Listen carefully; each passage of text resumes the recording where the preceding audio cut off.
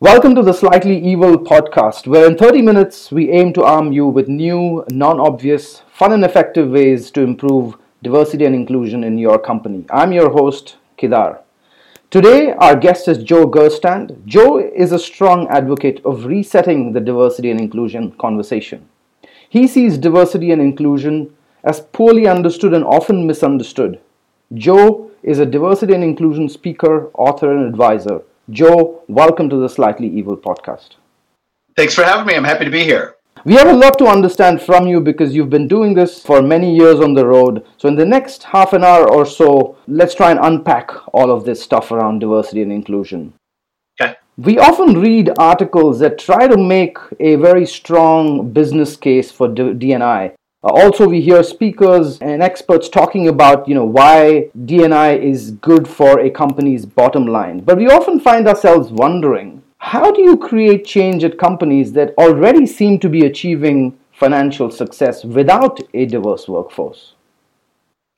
And I think that's a great question. I think it's a lot of question that people bump up against. And I think one of the things to keep in mind is that it's a pretty dangerous mindset for an organization or for a leader to think that just because we're financially successful today, that means that we're doing the right things for the future. History is littered with the corpses of organizations that bought into that idea and no longer exist. The original S&P 500, I think 15% of those organizations still exist. So here's big respected organizations that were successful until they weren't. So being financially successfully today doesn't mean that we're going to be financially successful tomorrow. It's kind of like looking in the rearview mirror. The one constant is change. And so regardless of how successful we are today, we need to be looking at the future and thinking about, are we growing? Are we evolving? And one of those changes, one of those constant changes that we're immersed in is demographics. Increasingly true is the fact that talent is diverse and it's only going to get more diverse. Increasingly true is the fact that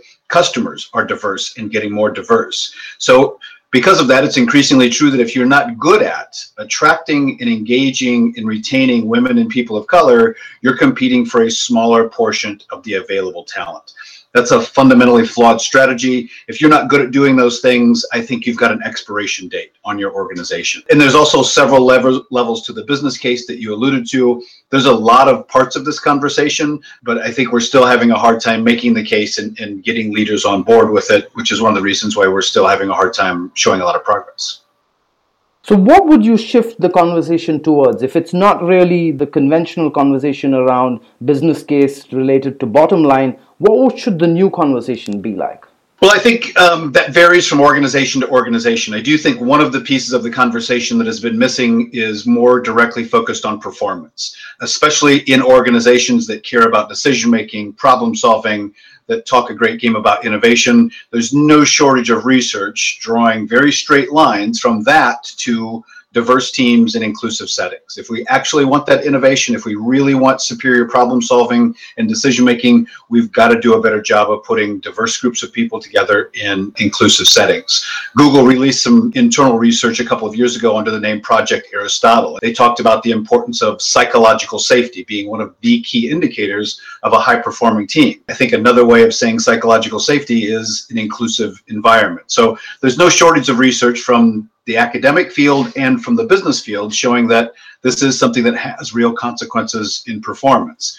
There's also the research on covering from Kenji Oshido and Christy Smith, showing that even in organizations that say these big, beautiful things about diversity and inclusion, a lot of employees do not feel safe being different at work. So it gets in the way of performance on the individual level. And there's also, it's kind of interesting in that research, it's interesting to know that there's no demographic group in the workplace that doesn't show up in that number. I think we still have a lot of leaders that when you say diversity, you say inclusion, they're immediately thinking of special treatment for certain groups of people. And that's not at all what this work is about. This work is about creating a more inclusive, a more engaged work experience for everyone in the workplace. So I think the business case is part of it, demographics are part of it, but there's also the performance piece.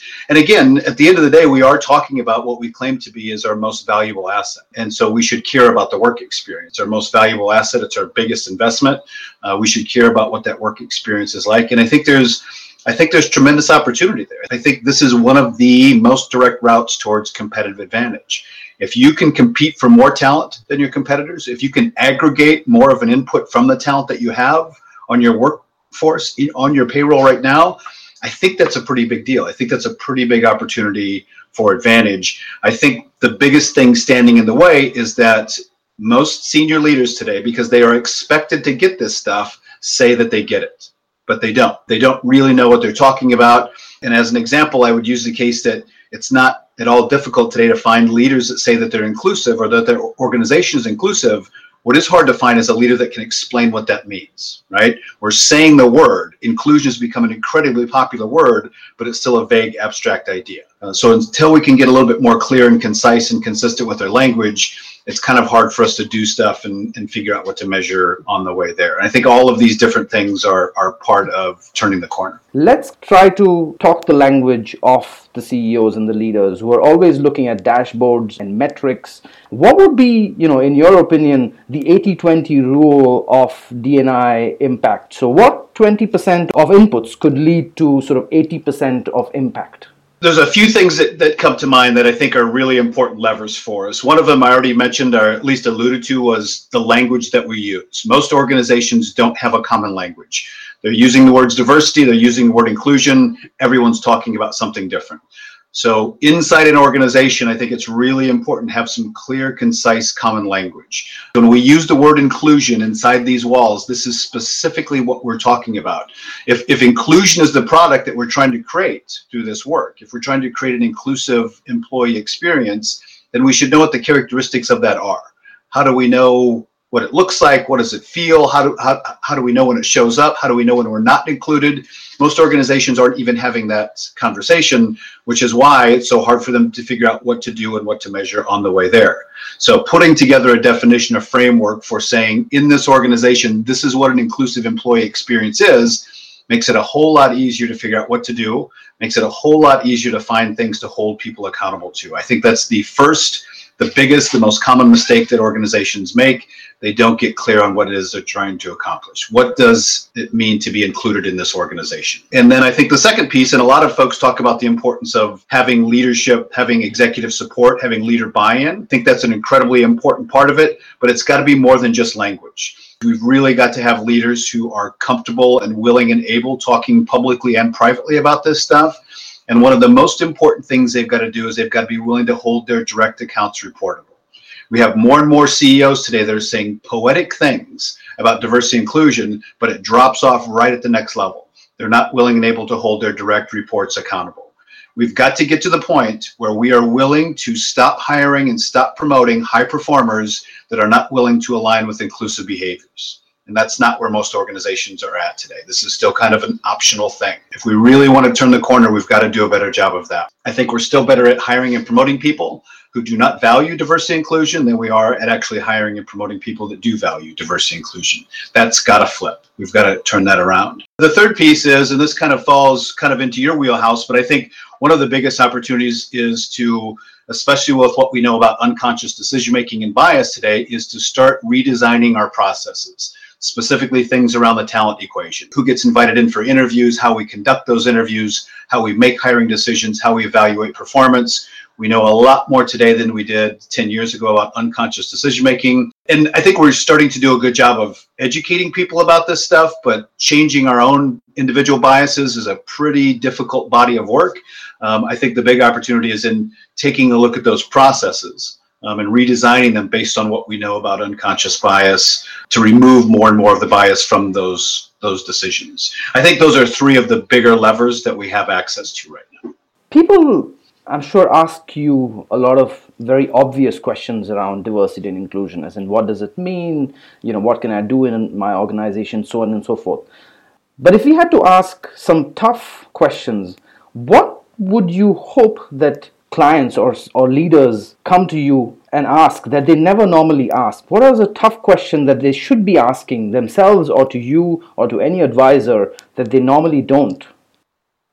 Yeah, I don't know if I have a specific question that comes to mind, but I wish they asked more questions. I think I mentioned this earlier, but we've gotten to this weird place where it's kind of unacceptable for them not to get it. And so they're terrified of asking questions. Diversity inclusion conversation should be one of the most honest conversations that we have in the workplace. And it's one of the least honest because everyone's afraid of saying something wrong. And so even if it was in one-on-one conversations, I wish they would ask more questions because none of us start off knowing everything on this conversation. I've been doing this work for a decade and a half. I still don't know everything. I still make mistakes on a regular basis. We've got to be willing and able to make those mistakes as long as we're approaching it from a respectful point of view. I wish more and more leaders did ask questions because I think one of the things that's missing is a deeper comfort level talking about this stuff in front of groups of people. Answering questions. Are they willing and able to talk about race? Are they willing and able to talk about privilege? Are they willing and able to talk about bias? And they don't have to be experts on it, but until they've got a comfort level talking about it in front of employees, it's still sending a message about what the level of engagement and what the level of seriousness is. In order for people to start feeling comfortable about asking more questions, in your opinion, what is a starting point? Is there a book, an article, or a research paper, something that you would recommend that people start off reading if they have no idea, they've heard a lot about it, they want to be politically correct, but they also want to read up on something? What would you recommend that people start off on their reading list with? One of the wonderful things about today is that we have access to a lot of resources. There are no shortage of articles and white papers and TED Talks about this set of issues. This is a broad set of issues. There's a lot of stuff in this conversations. And I could probably list 25 or 50 books that I think pretty highly of. One that's top of mind right now for me because it's fairly recent is Jennifer Brown's new book. She's got a book, I think it's called Diversity, Inclusion, the New Workplace and the Will to Change. And it's just come out within the past 6 months or so. I think all of her work is wonderful. Her book is wonderful. But she's also spent time thinking about, the topic that we're talking about. If you're a CEO and you're on board with this, but maybe you're not deeply grounded in it, well, where do you start and how do you move that conversation forward? I think there's some very applicable stuff in her book for that CEO.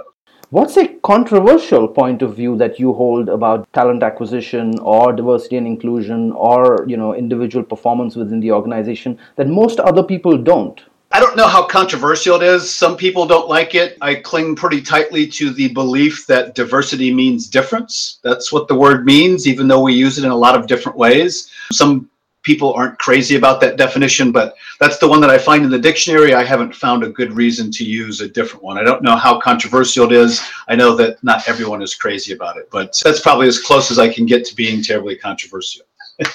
There's always the conversation around, is there enough budget allocated to improving workforce balance? If they had $1,000 to improve D&I initiatives or workforce balance within the organization, what's a concrete step that they could take? I think it kind of depends on the organization, the professions, or the industries involved. I know the research that I've looked at says one of the most effective D&I interventions is targeted recruiting efforts. So that might be something to consider. I know some organizations have done a good job of, and I think you can do this pretty cheaply, of having open houses and inviting people from the community into the organization, actually giving them a chance to get to know the organization rather than as simply a branding campaign, getting to know the organization, seeing the different kinds of jobs in the organizations, meeting some of the people in the organization, not just recruiters. If you had to look yourself in the mirror and you saw your evil twin, what would your evil twin advise you on, how you should go about improving D&I? I think my evil twin would probably recommend a 1-year moratorium on hiring straight white men, but only my evil twin. What's a long-held professional belief in this space that over time that you've had to change because you've learned something new or you've discovered something that you didn't know of earlier? I think there's probably been a number of beliefs that have changed over the past 15 years. One of them has just changed within the past few years. For most of this period of time, I've known, even when I wasn't using the language unconscious bias, I've known that that's where a lot of the work is. I didn't really believe there was much in the category of conscious bias. I didn't think there was a lot of intentional prejudice, hatred. I thought that was kind of an outlier kind of thing, and I've come to believe there's a lot more of that. On the topic of bias, there's also some controversial opinion. One of Dr. Jordan Peterson. What are your reflections on his point of view on the issues around implicit bias association testing and even going about fixing it through unconscious bias training? There's people out there that are very committed to saving us from the tyranny of political correctness. Some of that criticism has been directed at the implicit association test. I personally believe the implicit association test is a pretty wonderful resource. It's not a diagnostic. It shouldn't be used as a diagnostic, but that doesn't mean that it's not a valuable tool. I think it's a good awareness tool. And I think that there are still a lot of challenges with unconscious bias training, partially because it's a pretty new field. It's very much in its infancy. I don't know of any field that doesn't have some issues and some blind spots in its infancy. We're in the process of figuring out what works and what doesn't work. I said earlier that I think one of our big opportunities is in redesigning our processes, because I think changing people's biases is a thing that happens. I can see that it's happened in my lifetime, but I think it's a pretty slow thing. I think the individual has to be pretty committed to it, and we're just never going to get rid of the bulk of the bias through that way, at least through the methods that we're using today. But I think that the training is still valuable, even if it's just as a tool for awareness, even if it's not changing people's behavior. It's simply good management practice to have a little bit more insight into how the human brain works and how we make decisions. If we aren't aware of that stuff and don't keep it in front of us, then we kind of serve it instead of the other way around. So I very much appreciate that work. There's a tremendous amount of research on, I think, over 200 specific cognitive biases that are pretty present in humans. There's no shortage of research on that. It comes from social psychology, the field Dr. Peterson claims to belong in. It comes from behavioral economics. It comes from social neuroscience. The fact that it's there is very clear and not controversial. Is there some confusion around what to do about it, what the best way to change it is? Absolutely. And we'll continue to work on that moving forward. But I think to use that as justification to not do anything, well, I think that speaks for itself. If you had to pick the lesser of two evils, one being a team of intellectually diverse people or a team of physically diverse people, which one would you go for and why? I don't know that you can completely separate the two. There's a lot of talk about cognitive diversity or diversity of thought or intellectual diversity, and a lot of the research on decision making is connected to that. And I think that's really good research, but I think we've almost gotten in the habit of talking about it as completely separate from identity diversity, and I don't think we can completely divorce the two. Who I am, what my life experience has been, how I've been treated by the world is one of the things that informs how I see things and how I interpret things and how I process information. So I think there's some value in talking about specific kinds of difference, but we can't separate any of those things. My identity is made out of a whole bunch of different things. There's 100,000 points of difference between you and I, and it's all part of the same equation. So coming to the individual and yourself particularly, I'd like to get into a few things around how do you set yourself up for success on a daily basis? Because you work from home, you work remotely, you're on the road a lot. What do you do every day when you wake up to set yourself up for a great day? I think probably the most important habit that I've developed for putting in a productive day is to schedule my time. If I don't schedule my day, I am gifted at wasting just huge chunks of time just disappear from my calendar. And so one of the things that I try to do, especially when I'm working from home, is at the end of this day, I want to have tomorrow scheduled out. And pretty specific, I tend to break things down in 45-minute chunks. I schedule that whole day, what I'm going to do. And I don't always stick perfectly to the schedule, but I stick pretty close. That drives a lot more productivity than kind of just going into the day with a list of things to do. And is there any particular way you like to end your day? Just about always end my day with reading. I'm a reader. I always have been. And so that's usually how I end the day with a book. Of the number of things that you do, what are some top 3 things that have helped you be successful over the years? I think reading has been very important to me. All of my reading isn't work related, but a lot of it is. I read a lot of books related to my work and research papers and journal articles. I think it's really important to just expose yourself to a lot of different information, different ideas, different language. Writing is also very important, and not just writing for an article or for a blog, but one of the things that I've discovered about writing is that it helps me clarify and pursue my own thinking. And so journaling, writing stuff out has been a pretty valuable practice. And I think the third thing is that I've been either good or lucky at surrounding myself with pretty smart people. Smart people that, again, have exposed me to different ideas, different points of view, especially coming into this work. I wasn't born into this work. I come from a very different point of view on this set of issues. And so when I found this work and I felt pulled towards it, I was really starting from zero or maybe even less than zero. And so along the way, there's been a lot of very smart, very kind, very patient people that have guided me and mentored me and had conversations with me. That's also been incredibly valuable. So if you want to read Joe or read about the stuff he's learning about, you can find him on Twitter at Joe Gerstandt or visit his blog at www.joegerstandt.com. Joe, thank you so much for joining this conversation. Thanks for having me. If you enjoyed listening to this conversation, do subscribe to this podcast, click on the like button, or share it. You can also comment below and let us know what you think or who we should interview. We'd love to hear from you. This podcast is brought to you by Gap Jumpers. If you fear that unconscious bias is harming your hiring process, then we can help you analyze, spot, and fix this using our AI-driven tools. To learn more, go to gapjumpers.com. Thank you for listening to the Slightly Evil podcast.